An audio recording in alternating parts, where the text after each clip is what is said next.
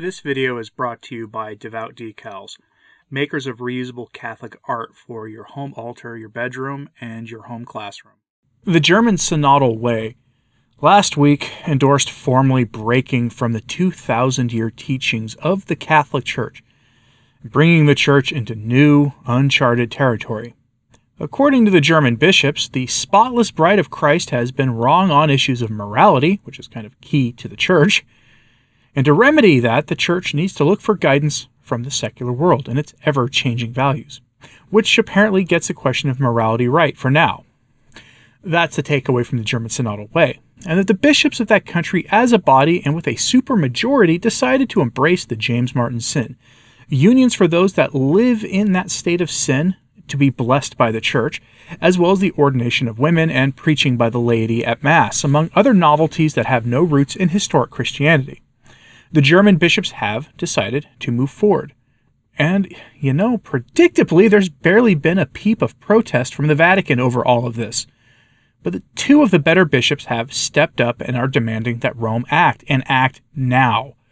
Now, those bishops are, not surprising to anyone paying attention, are Cardinals Gerhard Muller of Germany and Raymond Leo Burke of the United States. What they demand is truly remarkable. They demand that the German bishops be put on trial by Rome for heresy, and if found guilty, that they be removed from their offices by the Church. I can't imagine a heresy trial in the Church under Francis. Not in our time. I can't imagine a heresy trial in the Church post-Vatican II, to be honest with you, but that is precisely what these bishops are demanding. Our story comes from Catholic News Agency. Headline: Cardinals Muller, Burke rebuke German bishops over the James Martin pairing blessings. This story should have set off tidal waves and earthquakes in the Church, but we've had barely a peep on this story since it broke over the weekend. The implications of this are enormous. Will Francis act to preserve unity against potential schism and sacrifice dogma and doctrine in the name of unity? Will he do that?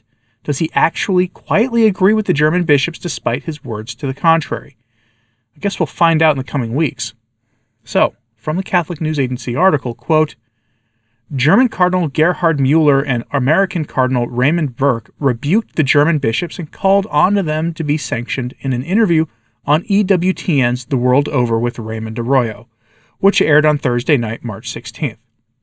There must be a trial, and they must be sentenced, and they must be removed from their office if they are not converting themselves and they are not accepting the Catholic doctrine, Muller said during the interview. That is very sad that a majority of bishops acted explicitly against the revealed doctrine and the revealed faith of the Catholic Church and of all our Christian thinking, against the Bible, the Word of God in the Holy Scripture, and in the apostolic tradition, and in the defined doctrine of the Catholic Church, the cardinal added. Muller said the lay people and the bishops who supported these resolutions at the German Synodal Way are, quote, influenced by this letter acronym and a related ideology, which is materialistic and nihilistic. It is absolutely blasphemic to make a blessing about those forms of life which is, according to the biblical and ecclesial doctrine, a sin, because all forms of activities of the flesh outside of valid matrimony is sin and cannot be blessed, he said. End quote. Cardinal Muller then went on to defend the biblical view of the nuptial sacrament and the limitations for those who wish to make use of that sacrament, repeating the traditional limitations of who can participate in it.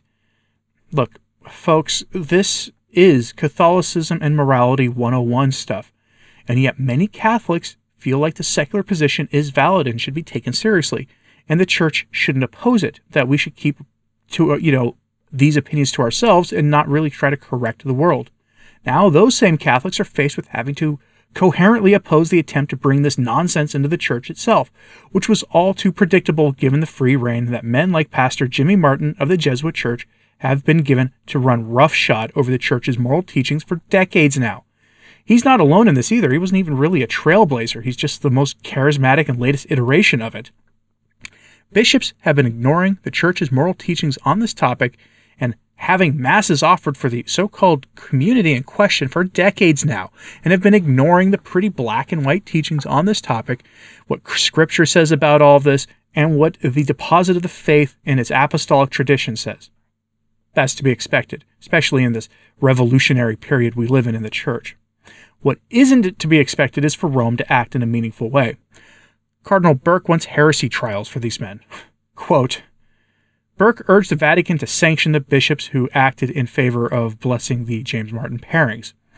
Whether it's a departure, heretical teaching, and denial of one of the doctrines of the faith, or apostasy in the sense of simply walking away from Christ and from his teaching in the Church to embrace some other form of religion, these are crimes, Burke said.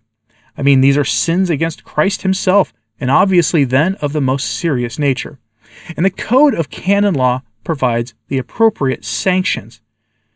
The Cardinal warned that the Church is being, quote, used to push an ideological program. These are human inventions, human ideologies that are being pushed, and the Church is being used, Burke added.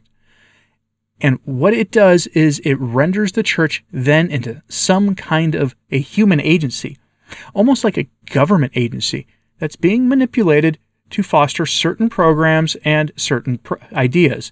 And so we need to wake up to what is happening. You will notice that in a lot of this talk, you never hear the name of our Lord, Burke said. You never hear talk about what our Lord Jesus Christ is teaching us, what he's asking of us. So this is a very serious situation. The Cardinal also responded to Arroyo's suggestion that, quote, opponents of these reforms are often derided as going against the Pope.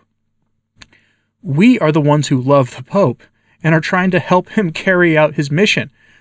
Whereas these people who simply ignore what Rome is saying to them, what the See of Peter is saying to them, show that they have no respect for him, meaning Francis, whatever they are indeed the enemies of the Pope. I think it's clear any reasonable person can see that, he said. End quote. We'll get to that in a moment. The concept of reform is the key concept here. The Church in our time is in a moment of reform. Voices from all across the spectrum are demanding reform from within the Church. The extreme modernists, represented by both Francis himself and the German bishops, are on one side. More moderate voices like Burke and Muller, they are not traditionalists, folks. It's good to remember that. They are moderates in the grand scheme of things. They are on the other. And traditionalists standing outside of all this are demanding the only real reform that can actually solve this problem. By returning the Church to the practice of her traditional teachings in all things. Because yes, questions of liturgy and the role of the Church in the world and roles of peoples within the Church are directly tied to the real lived lives of everyday Catholics. There are real consequences that happen like this when we start playing around with the deposit of the faith, including how we wrestle with questions of morality. The Church used to be much clearer on these issues than she is now, due to that diabolic disorientation that has entered the Church and that we had been warned about 60 years ago. An example of this thinking comes from a quote from Pope St. Pius X, and it's instructive here. So, according to that holy Pope of fond memory, quote, we believe that many in the Catholic world of the laity, and even worse, even among the clergy, hiding under the guise of love for the Church, lack a solid foundation of philosophy and theology, poisoned by false teaching. And setting aside all modesty, posing as reformers of the Church, they boldly gather in their ranks, attacking the most sacred of Christ's work, not sparing even the divine person of the Redeemer himself, whom with blasphemous audacity they reduce to a poor man. It is absolutely true that they are worse than any other enemy of the Church. As already mentioned, they plot their plans to bring ruin to the Church, not only outside, but also inside the Church. This danger has settled in the blood of the Church in her deepest interior. Therefore, damage to the Church becomes more certain the better they know the Church. In addition, they lay their hands not only on the branches and twigs, but deep down at the root, on faith and on the deepest fibers of faith. End quote. So those words of St. Pius X come from his landmark encyclical Pascendi Dominici Gregis, which I have recorded on this channel. I recorded it like 4 years ago now. It was originally published in 1907 and formally defined the heresy of modernism. It's a must-read or must-listen if you prefer. Again, I recorded it several years ago for this channel, and it's worth your time even if it's one of the most dense encyclicals ever written. Burke and Muller make one mistake in their appeal to Rome. They claim that the German bishops are undermining Francis and the papacy and his authority as pope by trying to go it alone on this question.